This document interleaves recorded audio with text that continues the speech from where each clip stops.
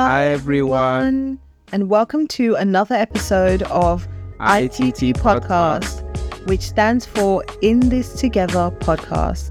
Our podcast is our honest take on relationships, love, and marriage, with the aim of sharing our views and experiences for you to take from it whatever you need. So whether you're single, dating, in a relationship, or happily married, there is something in it for you. Hi everyone! Today's episode is called Why Buy the Cow When You Can Get the Milk for Free? Now, Frank did not like this title, but it's something that's always stuck with me. Yeah. Why buy the cow when you can get the milk for free? And we're going to be talking about how much should you allow yourself to act like a husband or wife in a relationship that is not fully committed. So you're not married. Yeah. And maybe you do want to get married. So how much of that should you actually allow? Yeah. So the saying, why buy the cow when you can get the milk for free? What does it mean to you, Frank? And why do you not like it? Because technically you didn't even want us to name it this. Yeah, because the way I see it the way it says, the cow. Like, Yeah, but all I think about is cow and milk. It's like, no, but it's not an actual... I know what you're saying. I know. I just don't like the saying.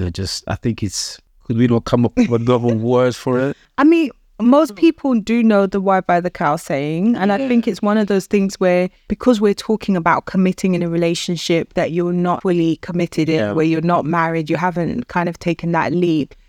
A lot of the times people say things like, oh, well, why should I be doing stuff for you? I'm not your husband. Yeah. And, you know. So basically, why should a woman do all the wife stuff when she's not married to you, right? But not just the woman. Obviously, the man is more like, why, why, obviously, why should a man behave like a husband to you? Yeah, when he's not. And it's an interesting point. I think there's a lot we can say to kind of break it down. So, yeah, what does it mean to you? I understand why you don't like it. I'll give it that. What does it mean to you? I get it. I understand the saying, and I think it's absolutely right to ask that question. Yeah. So to me, it's good that people analyze that before they fully commit, before they fully give themselves to anyone. Yeah.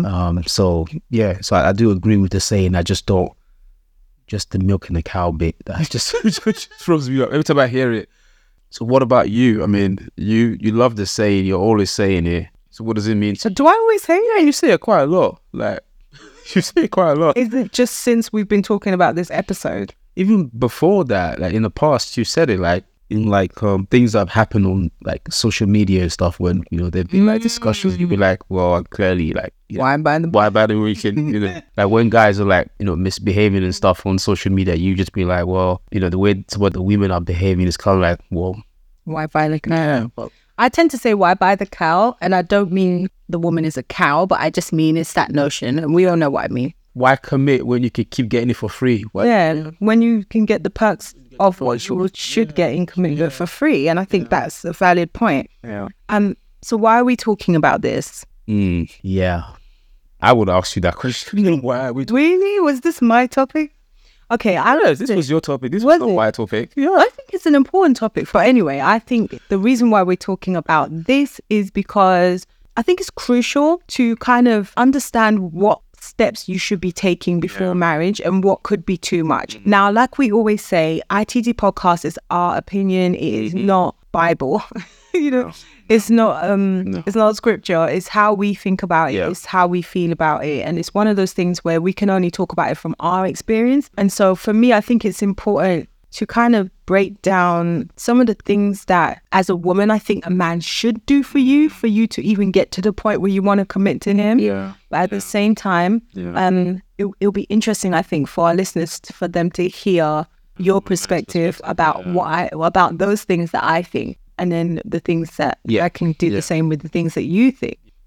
So let's kind of define what we think acting like a spouse before marriage is. Okay.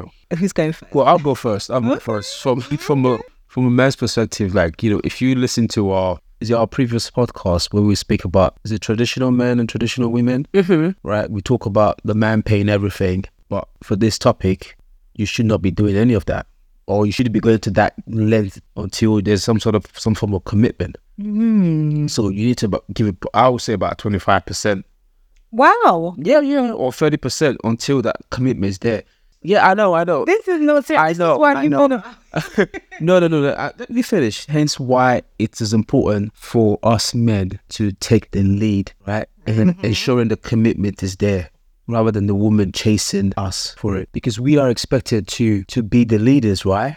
Yeah, but how are you going to take the lead if you're only giving 25%? But this is the point I'm trying to make. We can't give 120% when that relationship is not committed. It's not like you're not my wife, we're like boyfriend and girlfriend. Yeah. So it is for you as a man. If you are feeling like you want to give a lot more, that's a signal that it's time for you to then ask that question. About marriage. Yeah. But what about the whole kind of, when they talk about the honeymoon period, the beginning of the relationship, the whirlwind romance, what about that stage where you fall madly in love with a woman and you don't know her enough yet? You know that she seems like someone you want to be with, but you still want to take your time getting to know her. Yeah. But you might feel in that beginning stage like you want to give more. Yeah. You can give more. You should give more. But I think there are certain things you've got to scale back on. You've got to be able to hold back on certain things. Mm-hmm. Because just like women, men could get hurt as well. We do get hurt as well. Yeah. So I'm not saying, okay, when I said 20%, I'm being stingy. I'm just being stingy. Yeah, sorry. I'm a tight feasted guy. Okay.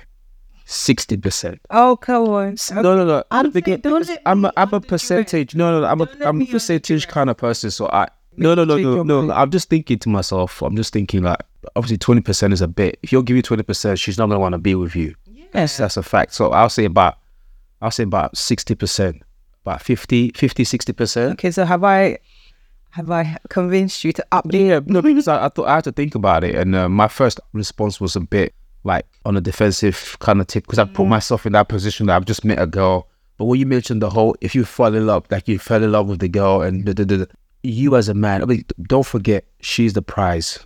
So if she's the prize, you have to be trying to. You have to try and show her. So you need to give more. So even the 60% might maybe be enough. Just the case of your percentage, as you like to see it, is increasing, and over time as she earns it builds up. So I can understand that.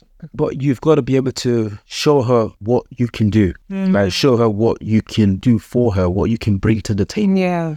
Not the table. Leave the table out of it. Social media loves the table. That's their business. As a man, you've got to be able to put your chips on the table and say, right, this is what I can do. This is me. And I think we men have to do that more than women. Yeah. Yeah. Some guys are like, they want to see what a woman can do before they show them. And I think it goes back to something we talk about in season 1, where it's like, who's the prize? Yeah. I think there is something there around nowadays men feeling like, well, she needs to earn the title of a wife. Yeah. Whereas I've always seen it like you have to show her that you're worthy of being her husband, like someone she should say yes to, because technically you're the one that's going to propose to her normally. So to me, I've always seen it as the man needs to give a little bit more. So when they talk about, oh, well, why buy the cow when you get the milk for free? Yeah. For me, because men hold the key most of the time on that commitment, I think that phrase applies a bit more to women. I think it's something that women need to think about a bit more, because if you're not going to propose to a man, and I'm the kind of person that I do not recommend proposing to a man, if you've done it and it worked for you, then it's fine. But I think because men tend to be the ones that are commitment phobes, sometimes, not all men, but because they tend to be that, I feel like you need to let him get to that point where he's comfortable making that commitment. You don't want that thrown back in your face. So I feel like if the man is the one that's going to kind of take that step and move the relationship to that level of engagement or marriage, obviously you're going to evaluate him as well. And you might say yes, you might say no. But I'm saying the question will often be asked by him. Then it's for him to put his best foot forward. Yeah. And it's for you to try and give enough to kind of sustain the relationship. Yeah. But not too much where what's the point of that? That's why when you asked me the question, me saying 20%, I think I was answering for the women. Yeah. Because as a man, we pursue we pursue women. So it's a case of she should be giving 20%. And increasing it. Over time. Well, 20 maybe. Well, I mean, if you're a calculated person, you can have like milestones. Like when you reach certain milestones, you give him a bit more. You give him a bit more. You give him a bit more. That's show more commitment. So I think when I responded to that question, I was actually thinking about it from the other side, not from a man. Because from a man's point of view, you have to put your best foot forward. Because if you love her or you fell in love with her, you want her to stay. You want her to stay with you. So you're going to be upfront. You want to show her you're serious. So you can't be giving no average. Yeah, I don't think that that's conducive to like a relationship where you're taking the lead and you're driving it forward as a man. Yeah. But also, I was thinking while you were talking as well, the question of what you should be doing, what you should be giving. There is an element as well of a man not giving too much as well. I still feel like men should give a bit more because they have to drive the relationship, but there is something around it's still applying to them as well. But that's a good point. A little bit. Maybe. But how much do men really give? Like, if you think about what a man should be doing in a relationship, provide, protect, and is there another P? I think there's another P somewhere. I'm trying to make it 3P out. It's provide, protect, and it might not be a P. It might be something. Procreate. That might be. No, well, obviously it is pretty. You wouldn't need him to do that, but provide and protect, right? So, and that's the main ones, I think. Yeah. If you love your girlfriend, you will protect them. It's the provided bit that has a question mark around it that people are, because a lot of guys they'll be like, no, don't talk to my girl like that. They're ready to stand and protect, but the provided bit is where I believe people are like stuck where they talk about that white for the man. When we're looking at it from the man's point of view. Okay, well, let's explore that then. What does providing mean as a man? Take care of everything. Well, you always go to everything. Take care of everything. But some men they may be at that 50-50. Yeah. Because obviously, they're not married. So they might come to that conclusion that, we should have a 50-50 kind of split. So that might be the sticky point. Yeah. But I also think there's like, when you speak about providing, there's also levels of providing. So you could still provide for a girlfriend. Yeah. Which could be quite different for you providing for a wife. Yes. True. I mean, what you provided for me as your girlfriend was different from what he provided when we got married. Yeah, true. That's true. What did I provide again? What girlfriend? I think, so I can actually feel like I held back a little bit. I didn't feel like you held back because I subscribe to this. I think you should only give a certain amount. We're not married. Yeah. So I would not expect you to do a whole bunch of stuff for me that I would expect would come if I'm your wife. So I never felt like you weren't giving enough. And I think, you provided for me in the sense that you bought me things if I wanted things and all of that. So I didn't feel like you didn't provide. But you weren't paying my bills. The bills, like your rent. Until we kind of got to the point where we were living together while we were engaged. Yeah. You weren't really paying my bills, but you were giving me money. Yeah. And you were buying me things, which I think is sufficient. But some women today will say, well, if he's your boyfriend, he should pay your rent. I don't know about that. I don't know about that. I don't know about that. Like, unless you live together and it's a solid relationship. When I talk about solid, I'm talking about like the direction you're both going is towards marriage or towards further commitment. Yeah, and I think I don't know. I feel like if he's got a lot of money, then maybe, you know what I mean? But I don't think it's a requirement. Even if he has, I think the principles behind that is a bit shaky. Yeah. I mean, a lot of women today would say, and I don't want to sound like a pick-me, I don't want to sound like I'm completely defending men, but I speak from my perspective and what I believe. I don't really care about how it sounds or which side I'm falling on when I say it. I do not expect a man who I'm not married to pay for my rent. Yeah. And that's not because I have low expectations, because I think if he does, if he can afford it, like let's say I've got with a man who's got a lot of money and he could pay for my rent and he can afford it and he offers to, I will let him do it, but I wouldn't expect that of him. And I think that's the difference. Or start trying to select men, using it as a criteria. Exactly. Yeah. And that's just because, I don't know, maybe because I grew up very independent. Maybe I'm too independent. Maybe it's about soft life nowadays, which I like soft life. I'm all here for soft life, but I don't think that you should be using that as a criteria on average men, on everyday men, because they're paying their rent and they're trying to probably save up, or they're trying to kind of build a future. Yeah. also paying your rent when you're not, like, how many girls are they going to pay rent for? Because they could end up married with someone completely different from the 6-7 girls they dated. Yeah. So if every woman had that criteria, I think it's a bit harsh. And maybe I'm old school, you know. Maybe. I think it's a bit harsh on the average man. I mean, if he's above average, earns a lot of money, he's got it like that, and it's something he wants to do, that's fine. And I think you're probably going to need to be a certain type of woman to him in that relationship. Because it's a bit of a dependent thing. So he might expect you to be a bit more traditional, like we've spoken about in the past. But the rent thing, I don't think is a criteria that I think. That's a really good point. But I do question the trajectory of that relationship if it starts off on that stance. Like, you know, some guys will actually do that. They may be not forced to do that, but they may feel like they're, you know, pressure that they need to do that. And that could cause a strain in the relationship. Yeah. Because some guys, obviously, they want to impress the girl, so they could be running debt, trying to like... And that's the problem. I don't want you getting in debt before we get married, and then I realize that all the rent that you've been paying, we've got to pay it back as a couple. Because some guys would do that. They'll be like, I'm marrying her.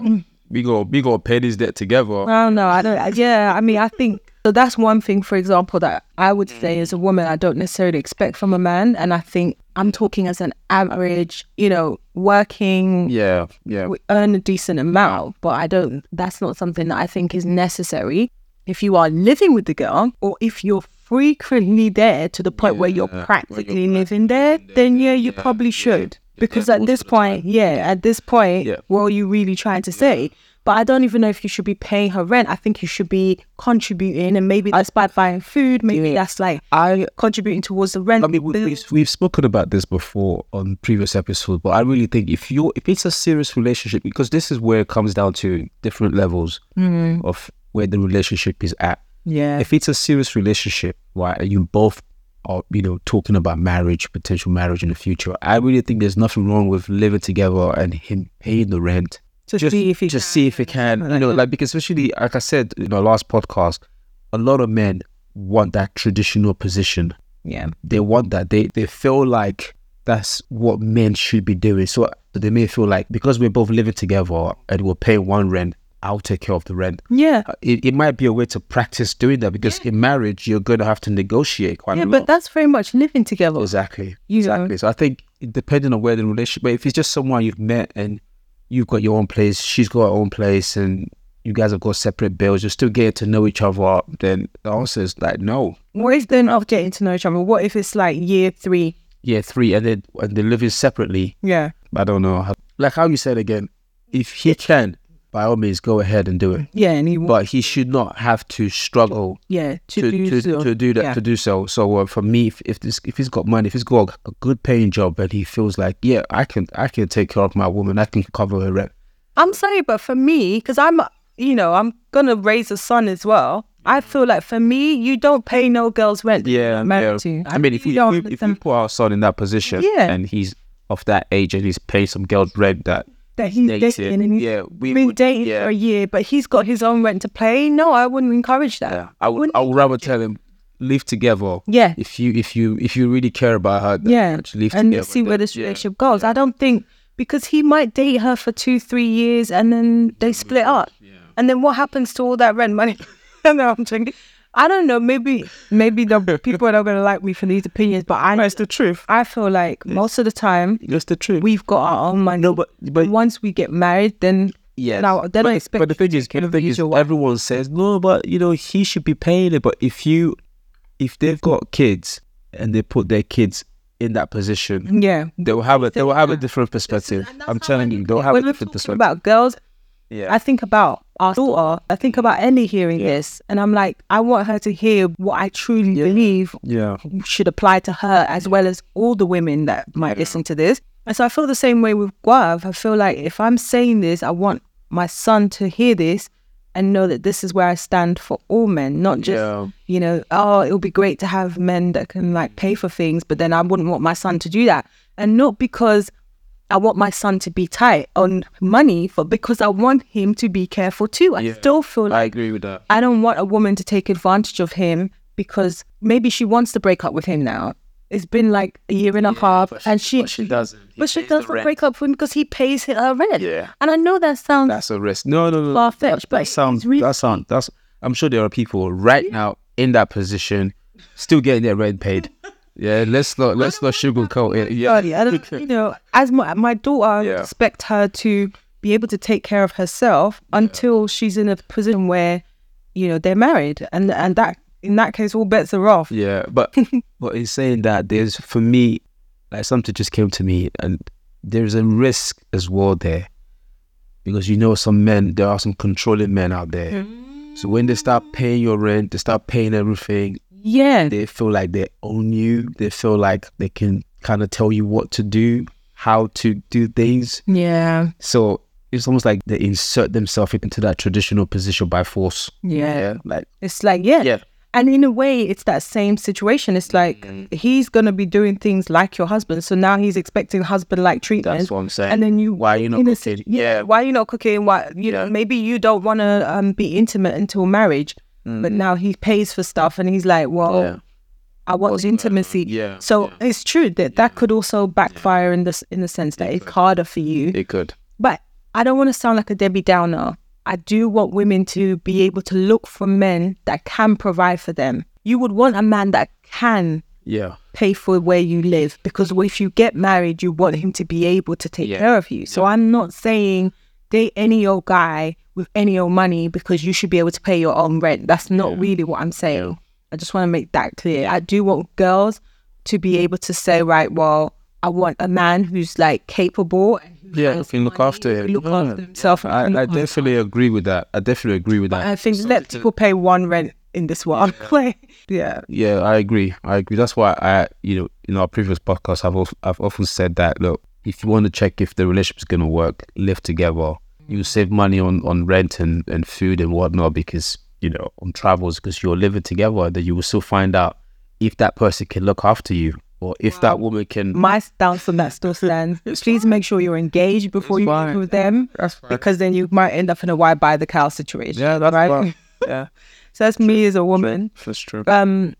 So let's just break it down, because I think people would be listening to this and be like, okay, but what are you really talking about, Nuria? What are you really talking about, Frank? We've spoken about rent, but me as a woman, what would I say is doing too much? What would I say is going too far as a girlfriend, and you're kind of sneaking into the wife territory without realizing it?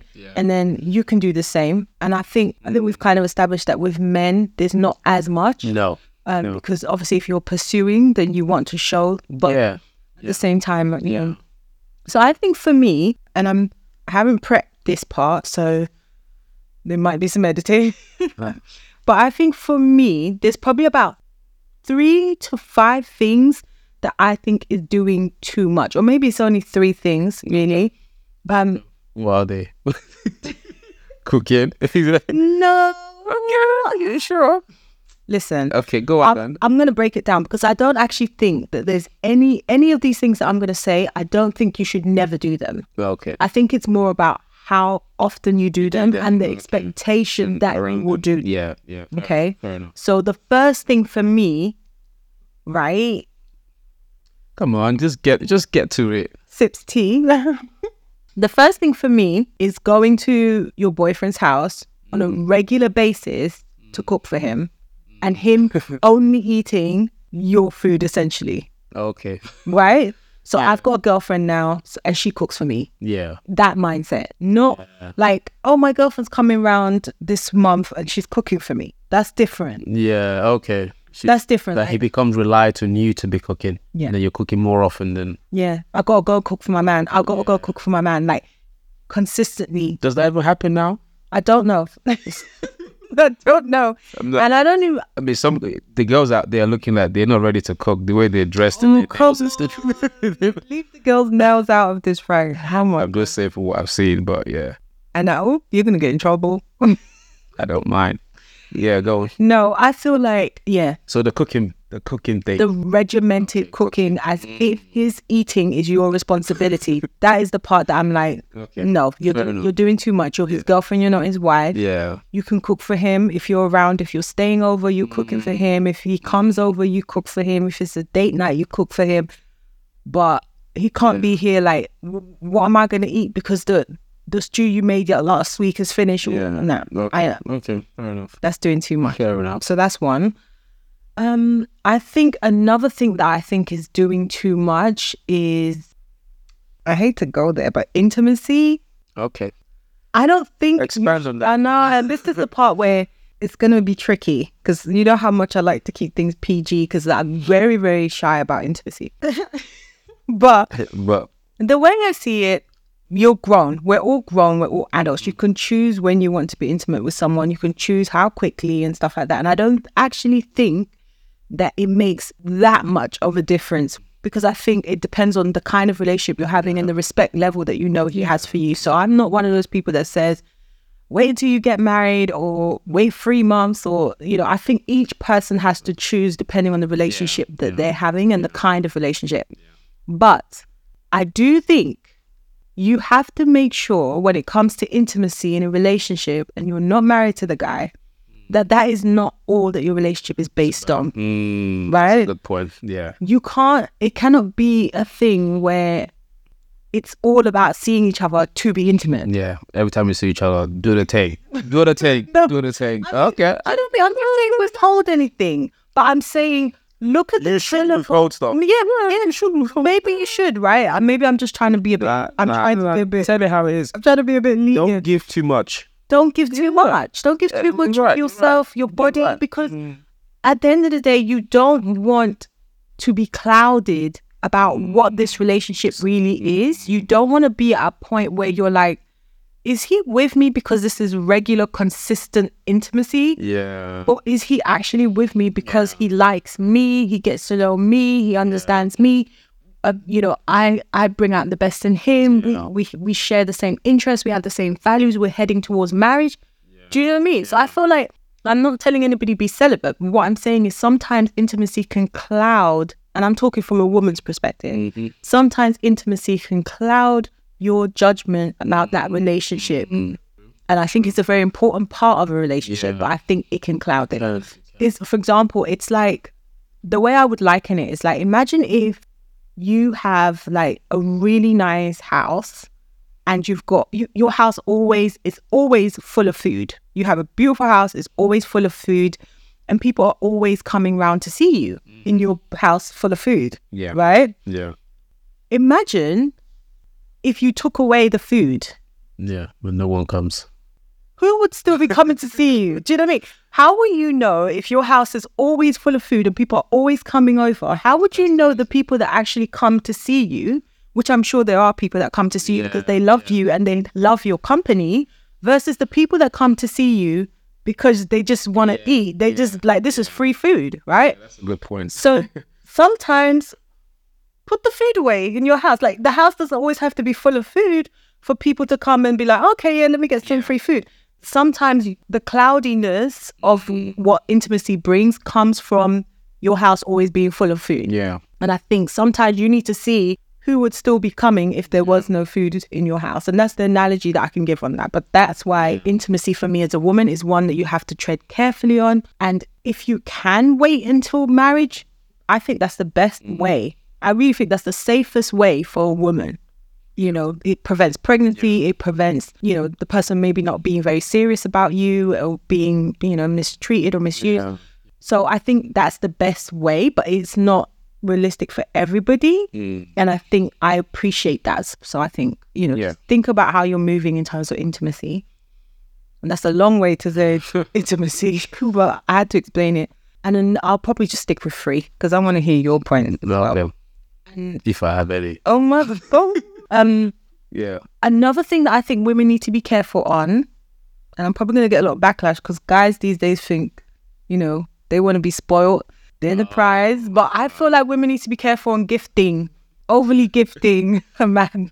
Is there such thing as overly gifting? Overly gift, I think you need to be careful. Really? I think you need to be careful because as a wife, I feel like if I want to buy something for my husband, this man is committed to me. He stood in front of his family and friends and chosen me, and we're building a life. Like, I could buy you a Lamborghini if I had the money for it. I can buy you whatever, because I know that the commitment is there. Is there. But as your girlfriend, it's kind of like what we're saying about the rent. I don't want it to become a thing where my gifting, my lavishly gifting, makes me like someone you want to keep around. Yeah, that's true.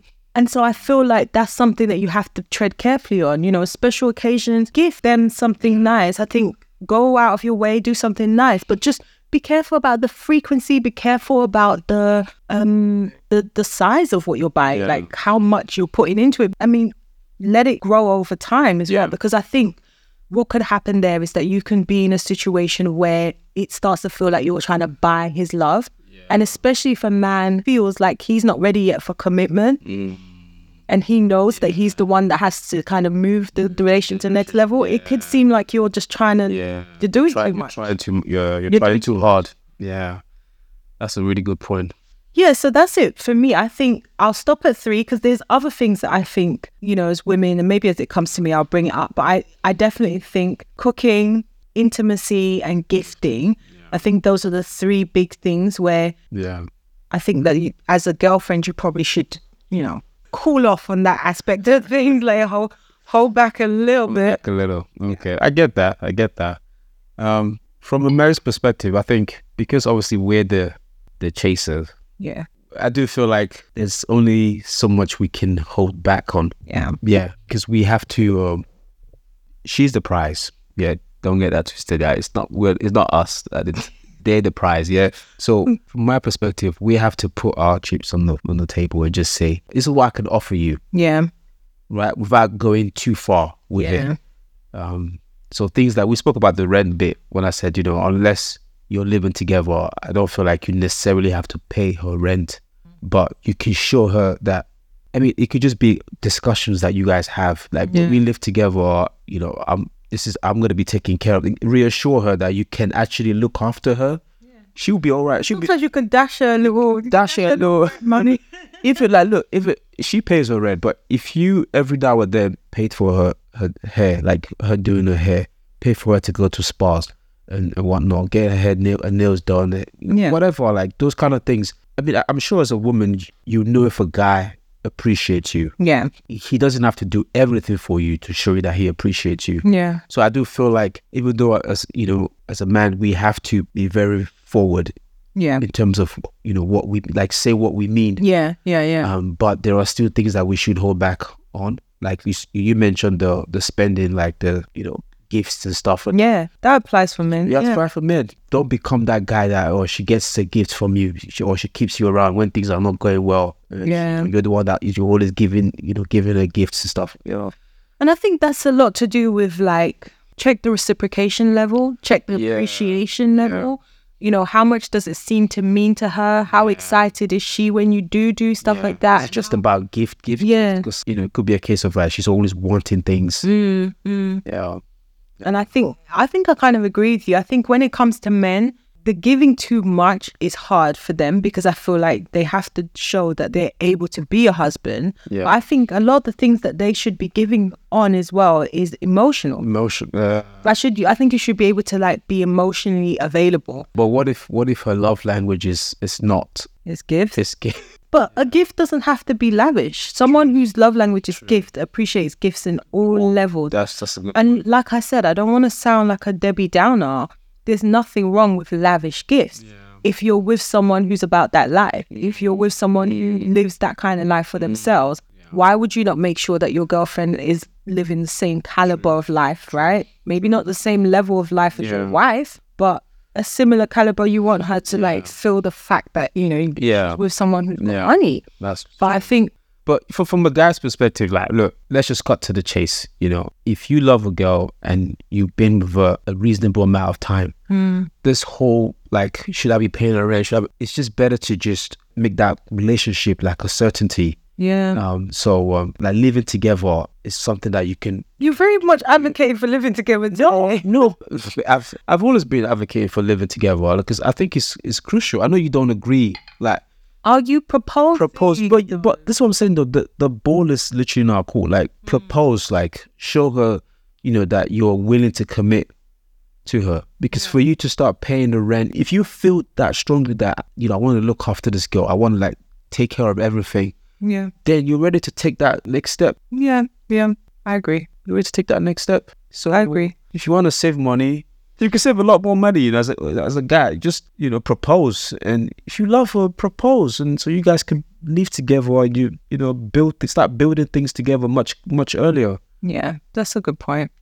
And then the whole why buy the cow when you can have the milk and whatnot. Yeah, fair enough. When you can get the milk for free. When you get the milk for free, but if you're not getting the milk properly, it's gonna be sour milk. It's not gonna be good one. What do you mean? You can still no. I'm being real. Like some guys, they don't want to buy the cow. They want to just keep getting the milk. And sometimes when you're doing those kind of things, you are literally chopping away at your blessings. Like you're not just talking about intimacy here, are you? You're just talking about a relationship. I'm talking about a relationship where you just wear the person down. You're just using them and what. Yeah, you're just all their emotional investment, all of their financial investment in this relationship, and you're just like, I'm not ready yet. I'm not ready yet. I'm not ready yet. Yeah. Okay. So, what are the potential challenges of acting like you're married before marriage? I think some of the key challenges are you want a relationship that can grow organically. Yeah. And I think that's a challenge for both men and women. You want a relationship that can grow. And you want to show that you're committed to the growth of a relationship before you even get to marriage level. So I understand that. Yeah. And I think that's the challenge because you don't want to do too much, but you don't want to do too little. Yeah. And it's hard to know how much to give. Yeah. It is hard to know. It is hard to gauge it. Yeah. But I do say, as we said before, try not to hold back too much. Yeah. And be yourself. But I always think that there will be red flags if you're being used. Yeah. Mm-hmm. But you have to be in tune to those red flags. That's the thing. Yeah. We do tend to ignore the truth. God, yeah. We can often see the truth. Human beings they're so intelligent. We have intuition, gut instincts. We have vibes. Like things just not feeling right. We just ignore them. Yeah. And I think if you let a relationship grow organically, and I think season 1 we spoke about vulnerability. You're open, you're honest, you're real. Because we're not talking about holding back on your feelings or holding back emotion or effort into actually getting to know each other and being in a relationship. We're not saying hold back on that. Yeah. But we are saying recognize your position in that person's life. And if you are their girlfriend, you are their girlfriend. You are not their wife. Yeah. And you have to have a distinction between what you will be like with them as a wife versus what you'll be like as a girlfriend. And I'm not necessarily saying there should be a distinct difference, but I'm saying the commitment level should mean that those things are different when you're their wife. There should be a distinct difference. Is it? Yeah. Oh gosh. There should be. Am I trying to be sweet? No. But I get the point. Because I'm not saying be a different personality. No. Sometimes men say, "Oh, she was so lovely, and then I married her, and then she became a witch." So I'm not saying. What I'm trying to say is you shouldn't be a different person. Well, let's talk about us. What was I like before we got married? I mean, this is probably the easiest way for us to kind of get to the bottom of it. I wouldn't know. You like? Mm-hmm. I don't think you've changed that much. You do a lot more because once that commitment was there, once you realized that yes, I'm committed to you, I think you did a lot more because the cooking and all the things you've listed, they were in moderation. They were not like over the top kind of thing. Yeah. So you don't think I was cooking for you as a girlfriend? No. Like cooking a lot. Like it would be when I every now and then kind of thing. So I wasn't relying on your cooking like that, or you were not expected to cook all the time. So when you cooked, it was kind of like a surprise to me, like something that I appreciated and whatnot. But it wasn't overly done. But what about the gift giving? The gift giving. I think you clocked onto my love language much earlier. So yeah, I think his love language is give. That's one of his love languages. Seriously trouble. Hey, it's not that bad though. No, you're not bad, but you like gifts. You like someone to go out their way to buy something for you. It means a lot to you. Like, Yeah, it doesn't matter how small. no, it doesn't matter how small. You it is. really do. I can see it in your eyes that you feel really treasured, Yeah. valued. Like a little baby. Nothing too expensive but necessarily, but I don't think you went over the top on that. There was a transition though. Yeah, I think when I proposed, right? As soon as I proposed, the cooking intensified. This goes back to what I'm saying about guys, get the full cow. Like, come on, don't just get it. Just get it. Didn't buy the cow. Just buy it. Like, don't even like, go through the right channel, go through the front door, not the back window. I'm telling you. Yeah. Because I experienced that as soon as I proposed to you. That's when I kind of learned the Nigerian dishes. The Nigerian dishes, yes. That gave you certainty. Yeah. That told you that, look, forget everyone else, that you are the one. Yeah. So, and I chilled a lot more in terms of... That's what I'm saying. Emotionally as well. Exactly. I was a lot more relaxed. Because I was like, okay, all right. Exactly. So there is a transition there. Yeah. Definitely, it's transition. But if you were doing a lot at the beginning, some people would just relax. What about you? Would you have relaxed? I wouldn't have relaxed. So you were saying I could have acted like a wife and you still would have married me, fair? Babe, I was ready to marry you. Like, from jump. It took us a while before we got married, but I was certain about you already. Like, aww. I'm not trying to be sweet. No. I'm just being real. Like, there are a lot of guys out there that will say exactly the same thing or feel exactly the same way. They'll be like, no, I knew. But because of where they are, they may be studying, they may be going through, life or whatever. They may not be in the position to actually propose at that time. But if they could, they would do. But there are some other guys that it's just like, because they're already getting the full works. They feel like, why commit? Why not just keep? I disagree with you. The Frank I knew and the Frank I know today, and what I know about you, Frank, I do not think that if you met me and I was the kind of girl that would do the most and just kind of act like a wife, you're cooking sorted, gifts, this and that, I don't think we would have gotten as far in our relationship. Because I feel like the way I know you to be, you are someone that doesn't like over-savvy people. You don't like girls that seem too eager.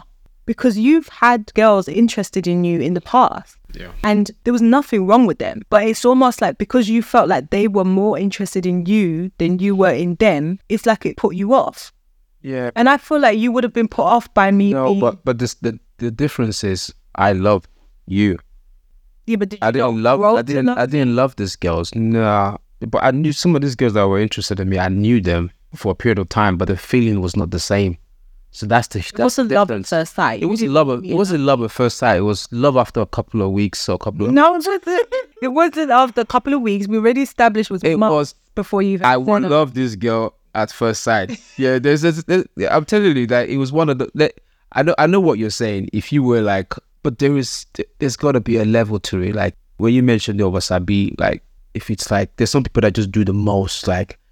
And doing the most can be good if it's done properly. But there's that part that can become annoying that, she's in your face too much, doesn't give you that much space. This is why when we met and we were both at uni, it allowed us to have our own space. At different unis. Yeah, it allows us to have our own space, still regulate our own environment and see each other whenever we wanted to see each other. So I think for me, there was never going to be any of us be there. Even if you did, do things a bit more for me. Like, there will be times where you've done a lot more for me.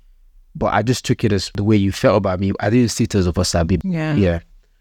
That's why a lot of the early years of our relationship, like we always say, I think we spent like 3-4 years, or 3 years at least, where we were in two separate parts of the country. Yeah. Going to different universities. We didn't see each other that much. No. And I think that did make it a bit different for us in the sense that we couldn't do the most in each other's environment. But then again, I say that to say I could have been, like, if I was like that, I could have been always at your uni. I could have been always in Oxford, fam. Yeah. I could have been there all the time. I know. So keeping an eye on you. Yeah. But I felt like there's no need to do that. Like, you're at uni doing what you're supposed to be doing, and if I need to, we'll see each other. We'll see each other. In doing that, like in giving me that space, that told me that you trusted me. So play that well. But I do get what you're saying. I still stand by what I said in terms of like, I won't reject it if that's how you truly feel.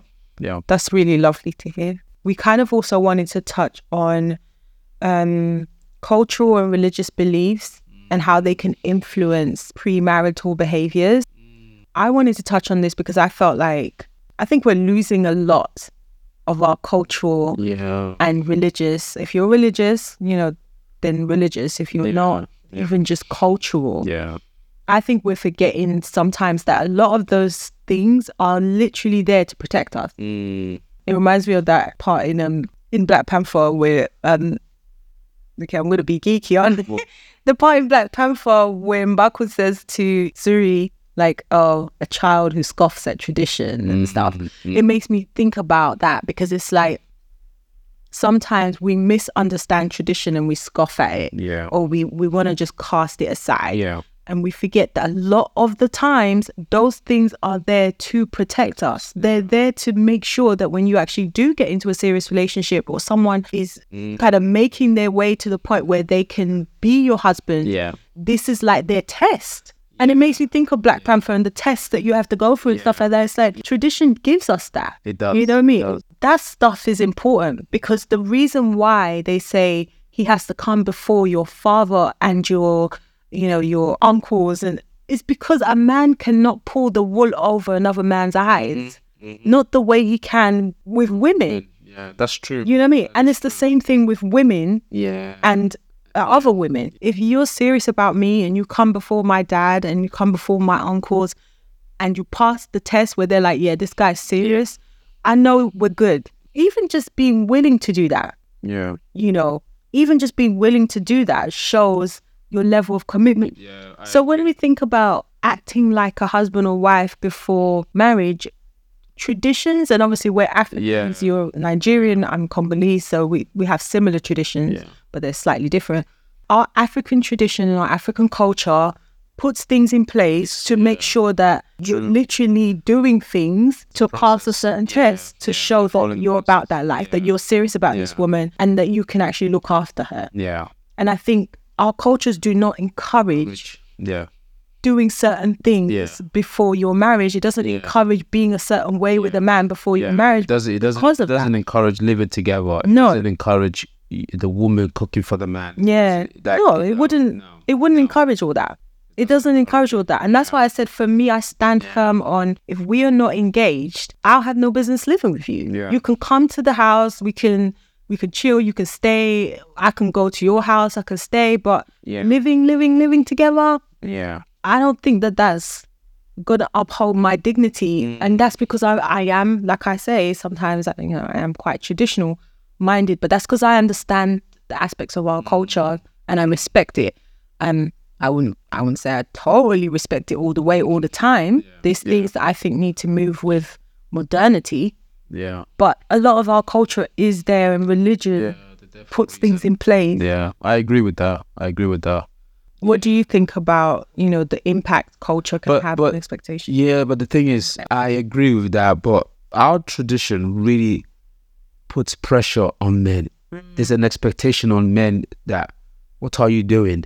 If the woman was so just to cook for you for a little bit, they were like, why are you not marrying her? Do you understand? It's like, what are you doing? What are you playing at? She's a potential wife. She looks like a good wife. She behaves like a good wife. Why are you not marrying her? I know. Yeah. So the pressure is, I wouldn't even call it pressure, but the expectation is there. That's why some men they move away from tradition. They want a traditional relationship, but they don't want to follow that traditional step, because if they have to follow that traditional step, there'll be a lot of expectation on them. 100%. That is so true. And I think that we're losing some good stuff from that. Yeah, we are. I think we're scoffing at it because it seems outdated, but I think that's why we're in some of these situations that we're in now with these gender wars. And I don't think it even just applies to Africans. Because if you really think of Western tradition going back in time, what did the man have to do before he proposes to the woman? Before he even proposes to the woman, before she even knows that she's going to get proposed to, he would have to, go to the father, he would have to go to the father and say, I'm going to ask Julie to marry me. Yeah. I want your blessing. Yeah. It's very similar. Yeah, it is similar. So it's time that has changed it. There is still something there to kind of shelter the woman in a way. Mm-hmm. And maybe that sounds old-fashioned, it sounds outdated. Maybe she doesn't need sheltering. Maybe she's independent. She's about that life.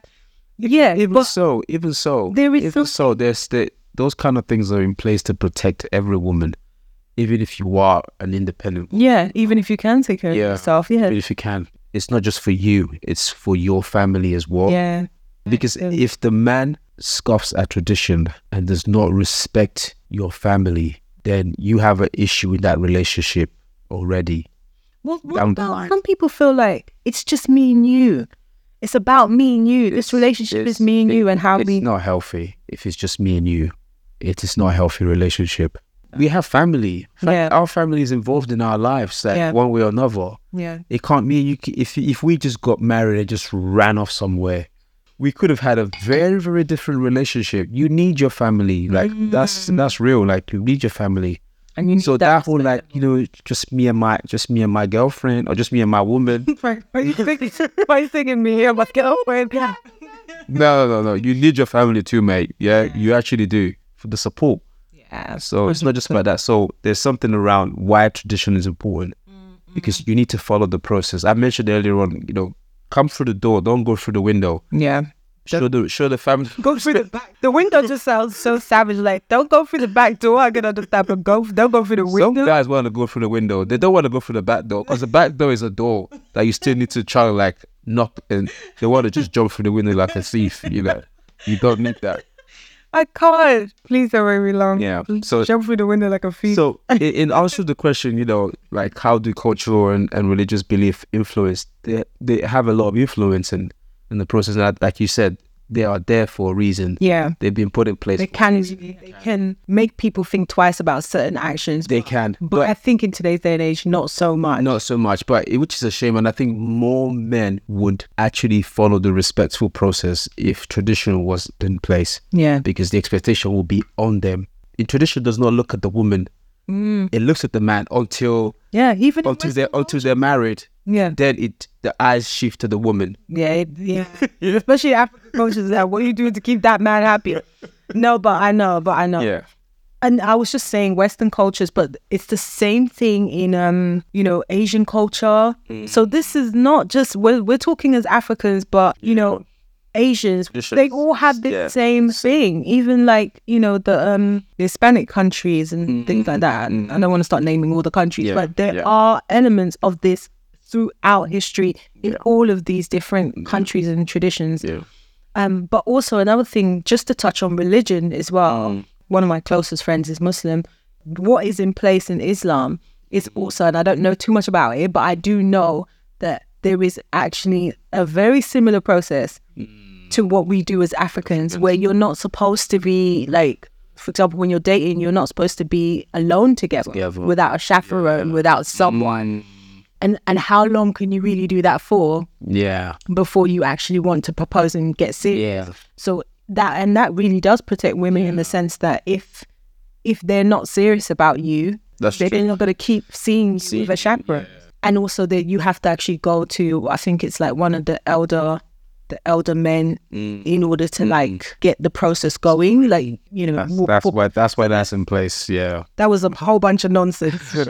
My friend is not going to be impressed with me. She'd be like, girl, I told you everything and you still got it wrong. But I didn't get it wrong, but I can't explain it in depth. But the point is there are processes in place. Yeah. You're not allowed to be alone with a man and all of that. And I think in fundamental Christianity, it's the same thing as well. I don't think you're supposed to actually be alone with a man. No, you're not supposed to live together. You're not supposed to not just live together, but even when you're getting to know each other, you're supposed to date with elders involved and stuff like that. Yeah. We're talking Christianity quite traditionally, fundamental Christianity. But we kind of digress. We digress.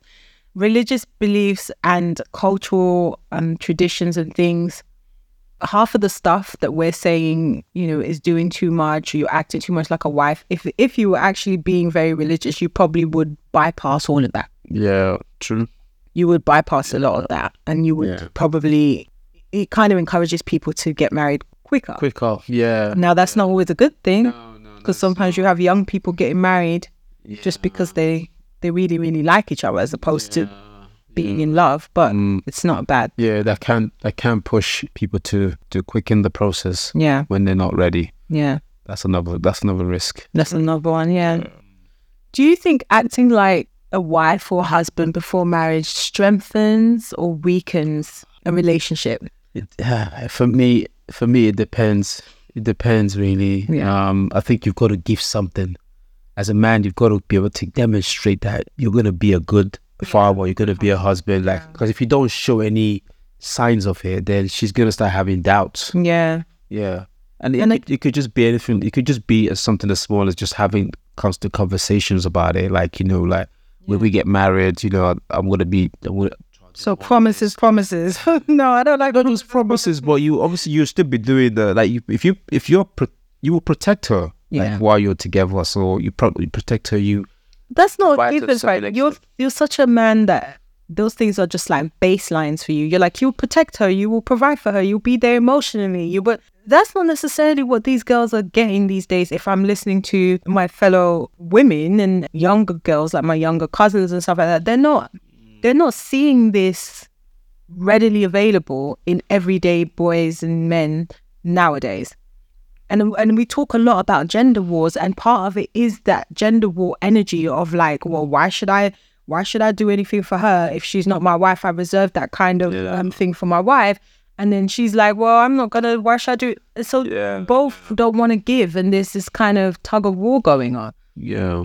So but those things are not coming as standard. No, but isn't that, I think social media has caused that though. I think it has love. If you look at shows like the Blue Therapy, is it? I feel like those type of shows create a divide. And it's an entertaining show. Don't get me twisted. We don't, no shade to the show, because we've watched it. Yeah, we have. We have enjoyed watching it because it's not real. It's entertainment. Yeah, but I think that's the problem. Entertainment, I don't know, because it stays with people. It stays with people. Like it sticks, especially with young people. Like it's engraved in their head.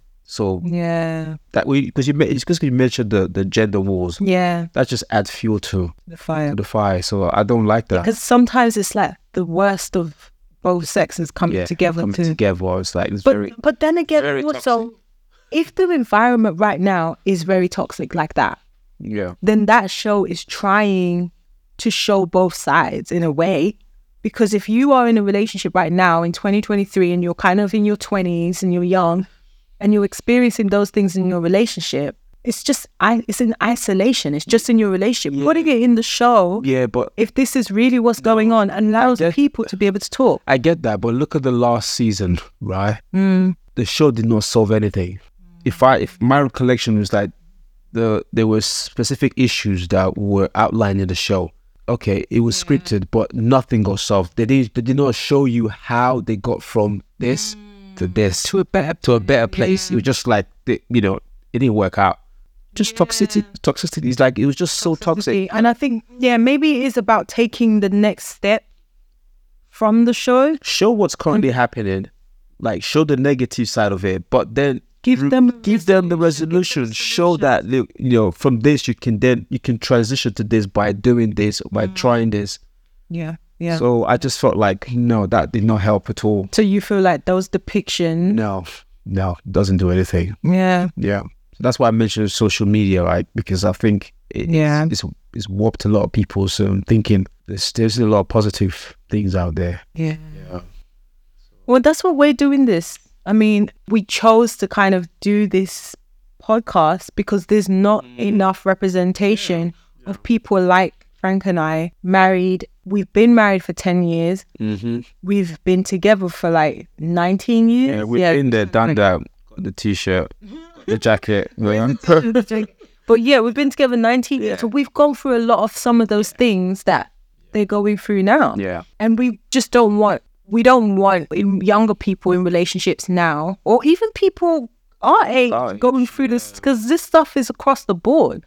married people, going through these same things. We don't want them to feel like they're going through it in isolation and just to have no solutions. Like, we want to try and bring solutions and advise people. So I guess in this topic about, why buy the cow if you get the milk for free? How much should you be acting like a husband? How much should you be acting like a wife? I think what we're trying to say is women need to be a bit more cautious, because they are going to be the one, and they still are, even though we're not as traditional, they're still going to be the ones waiting for that commitment. And there are some girls today who'll be like, I'm not waiting for no man for a commitment, I'm doing my thing. But then, okay, that's fine, but do you plan to have kids down the line? Because kids are better off with two parents. So what are you doing there? There's a lot of single mothers, and that's not to say that you can't do well as a single mother, but that shouldn't be the ideal situation. That shouldn't be what you're aiming for. That should not be the standard. That shouldn't be the standard. You should want to give your kids, I agree, two stable parents. So if you do want to have kids, if you do want to have a partner who you're married to, or you're in a seriously committed relationship to raise those kids, then you want to be in a position where you're looking for a guy who's ready for commitment.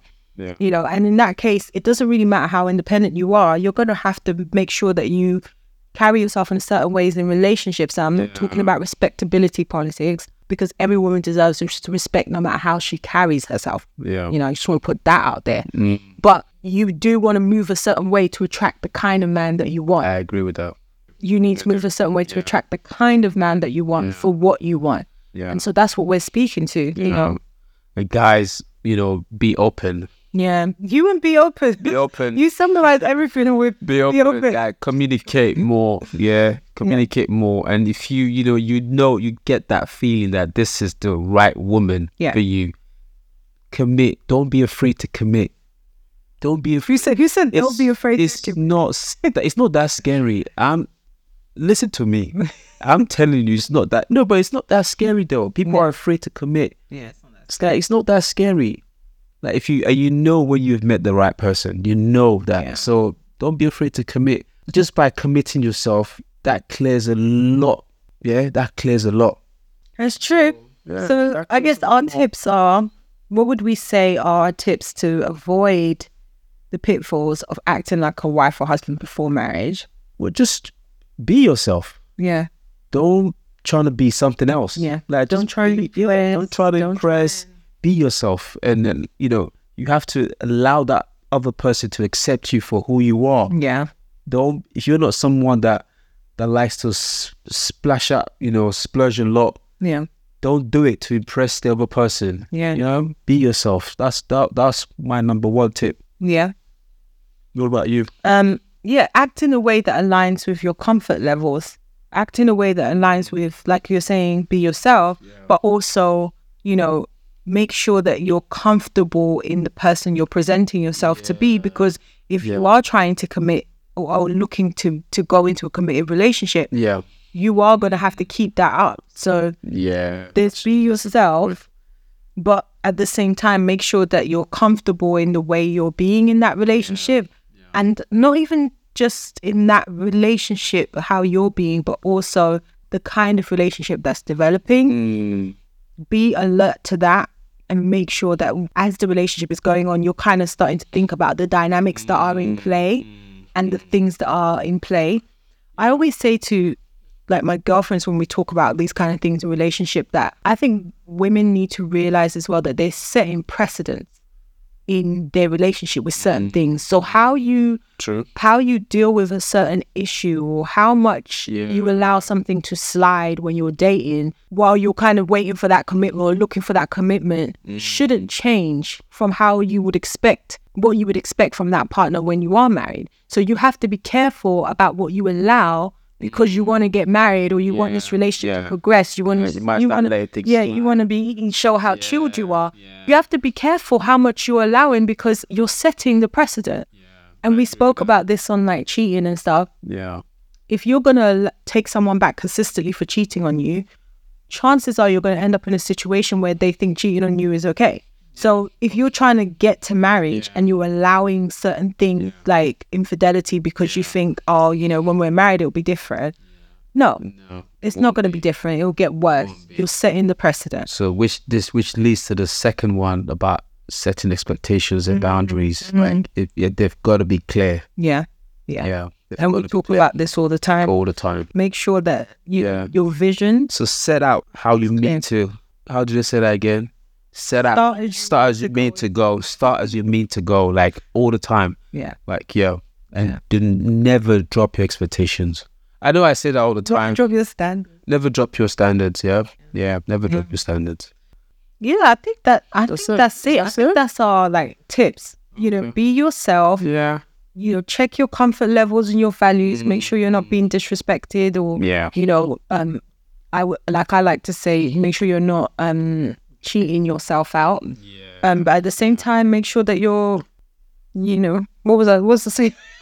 At the same time, make sure that you're not setting precedents that you don't want to carry into a marriage. Yes. But on the technical things, rent, I don't think men need to pay your rent. I think they can help you. They can, and if they can afford to pay it, they want to, then fine. Yeah, but just know who that man is. Yeah. So because as we said before, the risk with that is that certain expectation could come with that rent being paid. So just be aware of that. Also, things like holidays and things like that. Should they be going halves? Oh my gosh, we didn't even talk about certain things like going halves on food. I think a man should pay for food, full stop. I'm not even entertaining. Yeah, I'll take that. Dinners and stuff. I think if you're going, if you go out, I think the man should pay. Yeah. And I think that's just because I'm quite old fashioned in that way. I think if you were pursuing me, and this is what I'm talking about, in Be the Christ. I mean, I would expect a man to pay for meals. Unless he can't, at which point we probably wouldn't be dating. If you can't pay for any meals, you can't pay for any meal. What if he wants to split 50-50 with you all the time? Is that a problem? Are you a gold digger? I'm not a gold digger. Gold digger? No, I'm not a gold digger. Nah, I'm joking. But I think women should at least look for a man that can pay for the meal that you guys are having. Yeah. And listen. And if she's a foodie, you be in debt. And I must say this because I don't want to give people false pretenses or a false picture of us. When we started dating, we were both at uni. Frank didn't pay for every single meal, so I'm not trying to say here like unless he's paid for a meal, I'm not saying that. Yeah. Frank didn't pay for every single meal. Sometimes I paid, sometimes he paid, but more often than not, Frank paid. Yeah. And I think a lot of it was because of the age that we were as well. You're both dating, you're both at uni, you're both trying to juggle student loans. Frank didn't have a student loan. He had it like that. He got it, his family had it like that. We are not rich, we are not rich. But he didn't have a student loan. But I'm saying you're still trying to juggle your finances.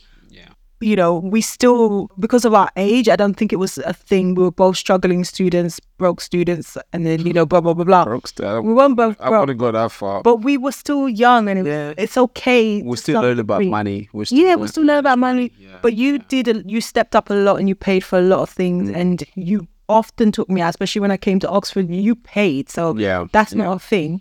But I think when we're talking about like grown woman energy, like when you're to a point where you're like, you're dating men who are in their 30s, 31, 32, 33, absolutely. I agree with the thing because they should be able to. Yeah. And if I met you at that age, I don't think there would have been any splitting anything 50-50 or sometimes I pay. I don't think, unless you forgot your wallet, which I would trust that you really did forget your wallet.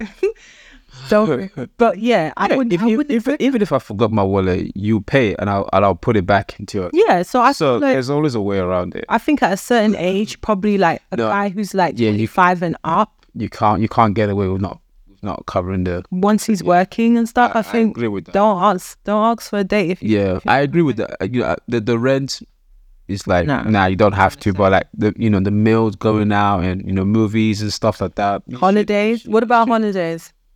Is that too much? If you're going to Ibiza, it's all right. If you're going to Cancun, that's a different ball game. You know what I'm saying? Because some girls will be out here talking about like, I'm going to fly first class. Okay. There's nothing wrong with her. Climb on a bird. A bird will take you first class, yeah?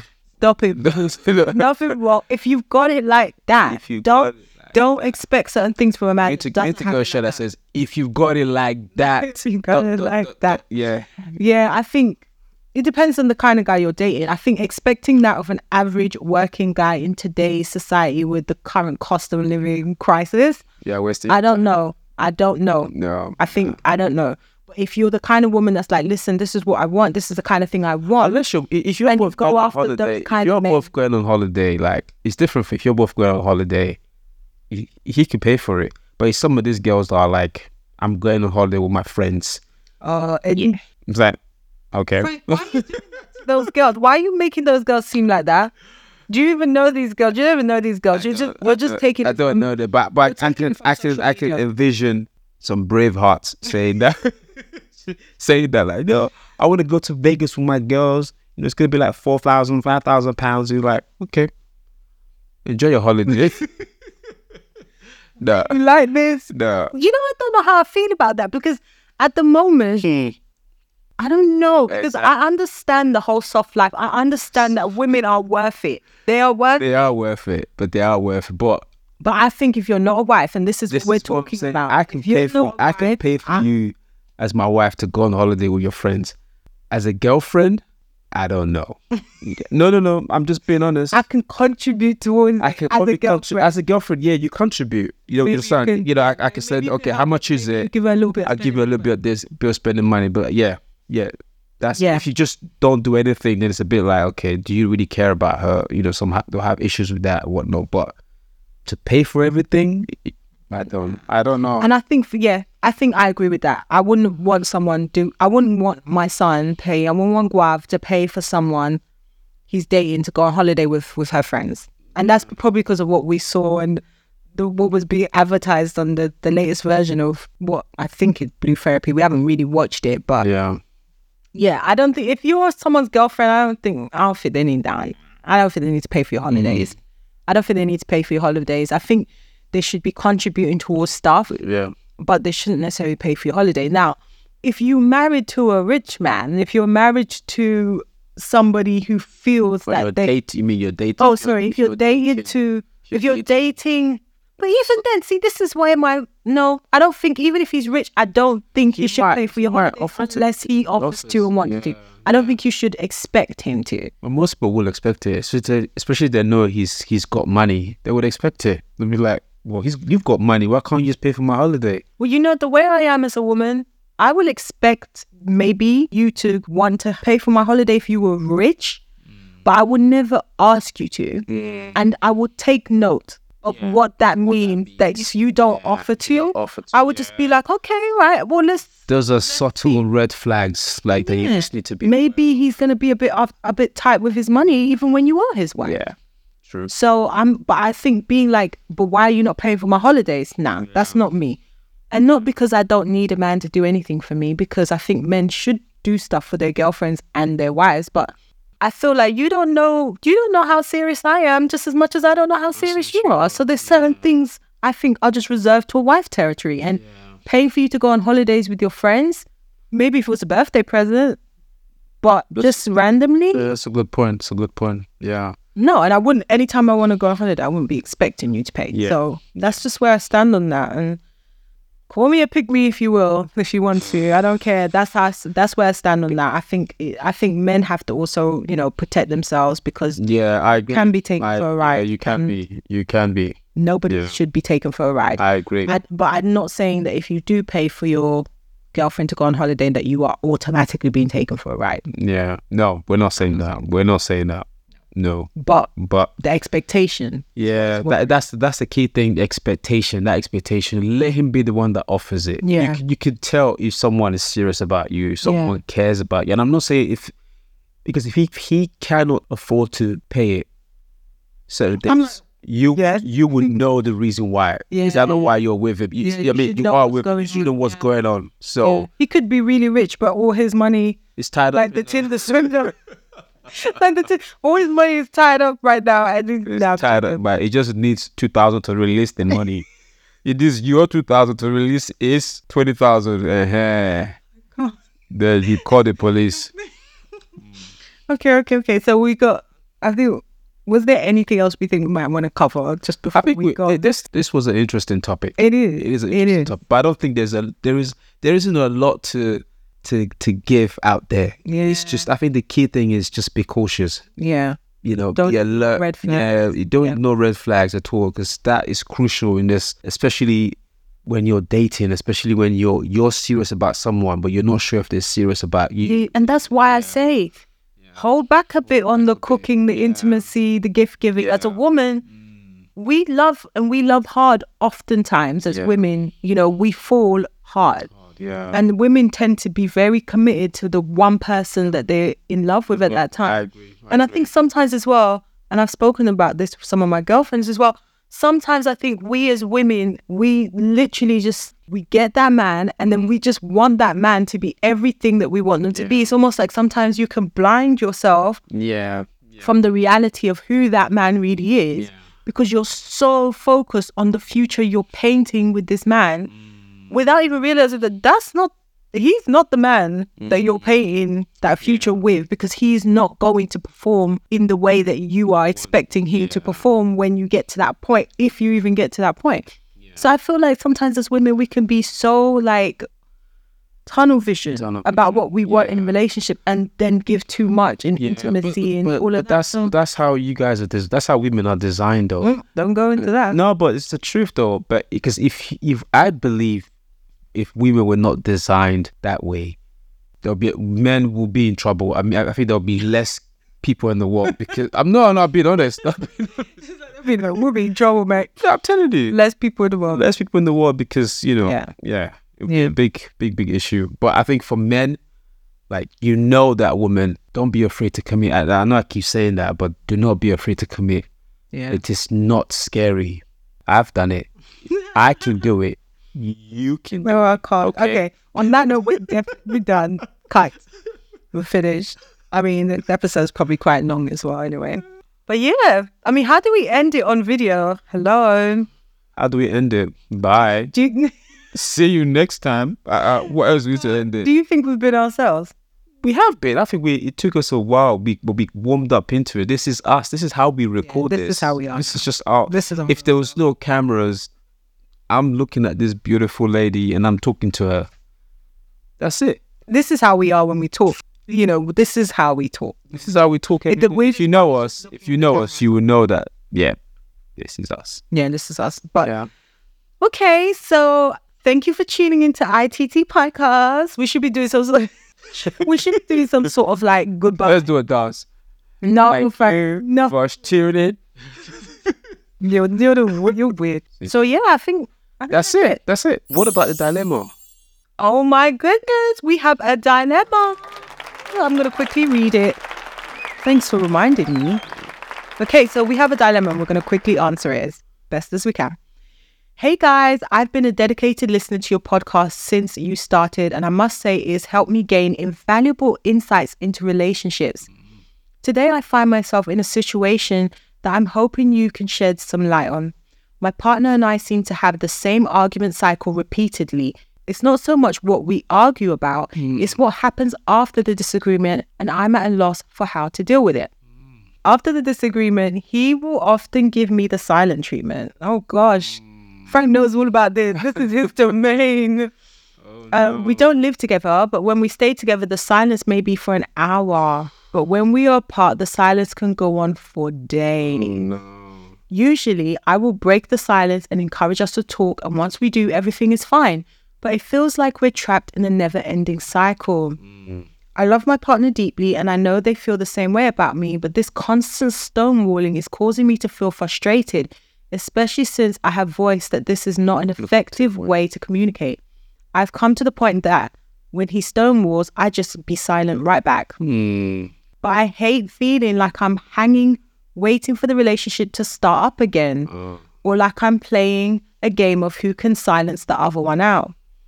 It's affecting the harmony in our relationship, and I'm worried about the long-term consequences. Girl. I'm reaching out to you for guidance on how to break this cycle. What should I do when he goes silent? What strategies can we employ to address this more constructively? How can we better understand each other's perspectives and reach resolutions that stick. I'm looking for practical advice that can help me navigate this challenging pattern and build a healthier, more harmonious relationship. Thank you for your time, and I eagerly await your insights. They've put their name, but I'm going to keep the name out of this. We'll just leave the name out. They know who they are. You know who you are. Yeah. Okay, so stonewalling, silent treatment. We've been there. Go for it, Frank. Go for What have you got to say for yourself? It's terrible. It's terrible. You don't do this anymore. You don't. Let's just put that out there. Frank does not do this anymore. But this was our dilemma. Yeah. This was us, I would say, about at its strongest before we got married. Yeah. At its strongest. So probably about 15 years ago. Yeah. Yeah. Maybe even like 12 years ago. Yeah. It carried on into the marriage a bit. Yeah, not as bad as it used to be, but it was still there. It was still there a little bit. Until I would say about a good 6 years ago. I would say that's when it really, really, really stopped. Yeah. Maybe even 7. Yeah. Because I think it was only about 2 years. So what's the solution? Let's give them some solution. Yeah. Let's give them some solutions. Okay. So what did we do? First of all, we just want to say we really feel your pain. Yeah. Stonewalling, silent treatment is actually a form of emotional or mental abuse. Yeah.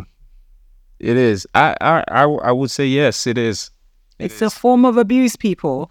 And I think this is what we need to understand, because it doesn't, you probably don't think it's abuse because you're not trying to abuse the other person if you're the person doing it, or because you understand that this person is not someone that deals very well with conflict. But with me and Frank, I got to the point where I was so fed up of it because it was happening before we got married. It kind of eased off, and then it kicked in a bit when we got married, after we were married and had kids, because the stress of kids, that's when it came back. And I sat down one day and I looked up like silent treatment and stuff like that and stonewalling. And when I realized that it's actually abuse, I brought that to you and I sent him articles. Yeah. And I had a conversation with you about it. We discussed it. After reading the article, I understood what it actually is, and the impact it does have on people, not just on women, but like just on people that's on the other end of it. And that for me was so a lot of alarm bells in my head. Because it's like you're punishing the other person by withdrawing from them. And a relationship is all about that togetherness. It's all about that like affection and all of that. And so when you withdraw from them for such a long time, and we're not talking about like half an hour, I think is fine. You might need to go your separate ways, give each other space. But for days, hours, and say, wow, do you remember like we used to have like 4 or 5 hours of not talking to each other, and I know you're trying to give me the silent treatment. And I'll be like, what's wrong? You're like, nothing. Talk to me about nothing. And he's just refusing. So I think it started to really chip away at my self-esteem, especially after we had kids and things like that. And I know that Frank is the kind of person that needs space when he's upset. He doesn't deal with it straight away. But bringing it to him as, listen, this is a form of abuse, is chipping away at my self-esteem. And realizing that it's a deal breaker. Like it's actually a deal breaker. And I think I said that. You did. Realizing for myself that actually, no, I could not stay in the marriage like this if it carried on. I was able to kind of communicate that to him and us to sit down and talk about it and actually work together about how to fix it. And one of the things Frank said to me to help me understand him was that he actually needs me to stop talking. When he's done with a discussion or it's escalated or he feels like, you know what, I'm not here for it. One of the reasons why he starts to resent me and give me the silent treatment is because I consistently carry on. And I think I said it last week when we were talking about the 10 things that don't work and some of the things that we've learned. And one of the things I've learned is do not force a discussion when don't try and resolve every issue right then and there. And so I was able to have that conversation and be like, this is a deal breaker. It's actually a form of abuse. It's emotional abuse. There may not be physical scars, but you are actually hurting me, and they're like little wounds. And I think him understanding that because he actually loves me, he was able to explain that he wasn't trying to do that on purpose, but what was leading him to do that. So I could then take steps to not do the things that leads him to shut down. Yeah. And then he could take steps to like make sure that if I'm saying to him, listen, you shut down, he's rectifying that. Because sometimes it could just be like in his head, it might just be a case of he's not in the right frame of mind to talk. Yeah. So he might not be purposely doing what he's doing. And he might not even understand that he's stonewalling. Yeah. That's another thing. You have to, like what you did, because I did not understand what stonewalling was. But when you sent me those articles and I read those articles, I even went beyond this article. I read even more articles. I understood it much better than we had that discussion. Yeah. It made me feel really, really bad because I had been doing it for such a long period of time. So it allowed me to understand what it is and what I was actually doing wrong. So I think it's worth sitting that person down, sitting your partner down, and just literally just explaining what it is. Yeah. Yeah. And putting things like, don't play games. I think sometimes, when you're talking about who can out-silence each other, don't do that. Never do that. I don't think I ever tried to out-silence. Actually, what am I talking about? You did. Sometimes I was like, you know what? If he's not talking to me, I'm not talking to him. Yeah. But obviously that didn't last for long because you could. Yeah, you were a pro in that game. I was like that. I'm not gonna talk. So yeah, I know. But I'm glad that you were not like that, because that our relationship could have just faded away. Yeah, it was. So the fact that you brought it to me, because in my head I was not thinking, oh well, she's gonna get stonewalled today. No, that's not. It's not the case. It's just like, we've had an argument. I don't want to talk about it. Sometimes I just need some time to think to myself and just recollect my thoughts. And then. But really, days. By the second day, you're just. Yeah. The second day, it's like it's extreme though. What happens when you used to get to like the second day and stuff? By the second day, I'm embarrassed. So when you then get to that embarrassing stage, as a man, your ego is like, you do it. I'm not doing it. Or I'm not going to. I'm not owning up to it. That's between you and her. It's like, I'm telling you, you're embarrassed. So you then not want to say anything out of shame, out of embarrassment. So it's like, don't let it get that long. So when you used to get to that embarrassed level, what were you hoping for? Did you appreciate me coming to try and break this? That's why sometimes when you came, like, I softened up and be like, immediately. Thank God she came. Like, shit. I don't know what me and my ego would have done. But it's not good. It's not good, because we shouldn't be at that. We shouldn't get to that position. But when that happened, it does make it made it feel a bit softer. That we then talk about it. Then apologize. But that got to the point where I wasn't doing that anymore. Yeah. I think one thing I also said to Frank, and I don't know if you'll mind me saying, but there was one thing I said to Frank where it was like, it got to the point where I wouldn't come to you anymore. And I think we actually had a discussion where we spoke about it. He apologized for doing it. And I said, from this day, I will not come to you again if you're stonewalling me. If you're silent, I will not come to you. But that's after you brought the stonewalling to me and I understood it. Yeah, that was I knew all of that. Yeah. We were, because she's asking for practical things. So, of course. First, expressing how serious it is. Yeah. Maybe send him some articles to show that this is a serious thing. You might not. There's a lot of things on YouTube. There's so many videos on YouTube about stonewalling. Yeah. But you're actually hurting me the same way that's, an abused, not exactly the same way, but an abused woman. It's the same. It's the same as, him punching you. Yeah. Like, it's the same kind of hurt. They leave scars. Yeah. And him understanding that is important. But then you also have to think to yourself, is this a deal breaker? Which is where I got to, where I was like, well, I will divorce if I have to, because I'm not going to live a life of misery and getting randomly stonewalled. So expressing that to your partner as well, like, this is so serious that this is where we're headed. Yeah. And then his response will then help you to kind of know what next steps are best for both of you. So in our case, for example, Frank expressed what made him get to that point. We could then map out what lets us get to that point. There were certain behaviors that I promised not to exhibit. There were certain things I promised not to do, like forcing the discussion, shouting. I wasn't always calm and feminine. Shouting. I wasn't always shouting like that.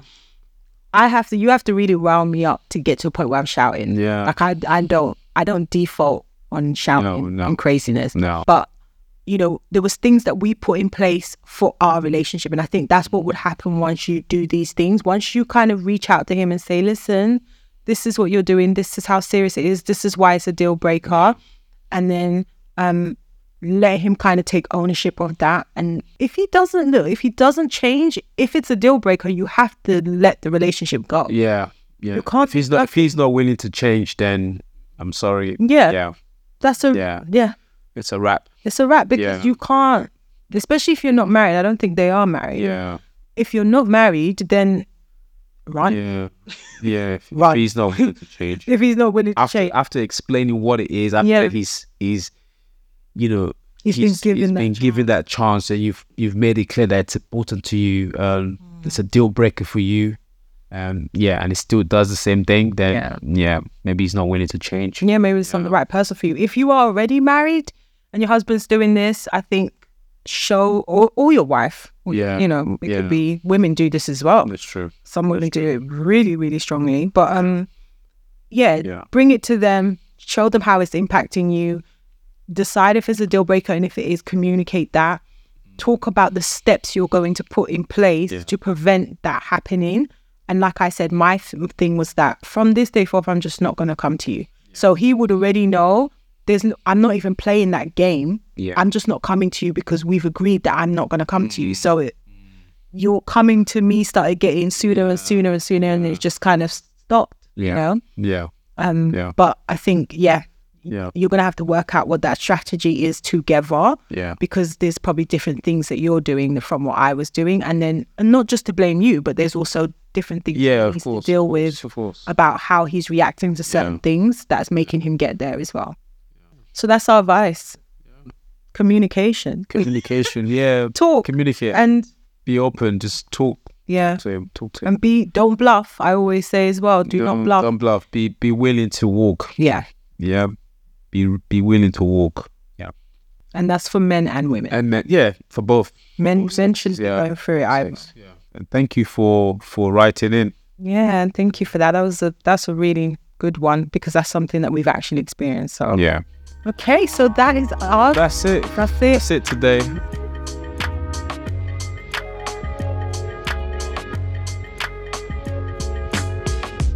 So that's it, guys. You've heard our views on acting like a wife or husband before marriage. You've heard what we think about the impact that culture and religion and all of that can have on it as well. We've given you some tips on how to kind of prevent this or how to avoid doing this. Yeah. And also, like we said as well, it's just our view, so take from it what you will. Yeah. If it resonates with you, then great. And if it doesn't, then continue doing what you're doing, because each person and each relationship is unique. Yeah. Make sure you tune in next week, where we'll be talking about ... We're not going to tell you what we're going to be talking about, because we don't even know if we're going to be talking. It's a surprise. But make sure you tune into the next episode. Don't forget to email us any of your questions, comments, or dilemmas at itt.thepodcast@gmail.com, or send us a DM on Instagram at ITTpodcast, all one word. Thank you for hanging out with us, and we'll speak to you on the next one. Bye.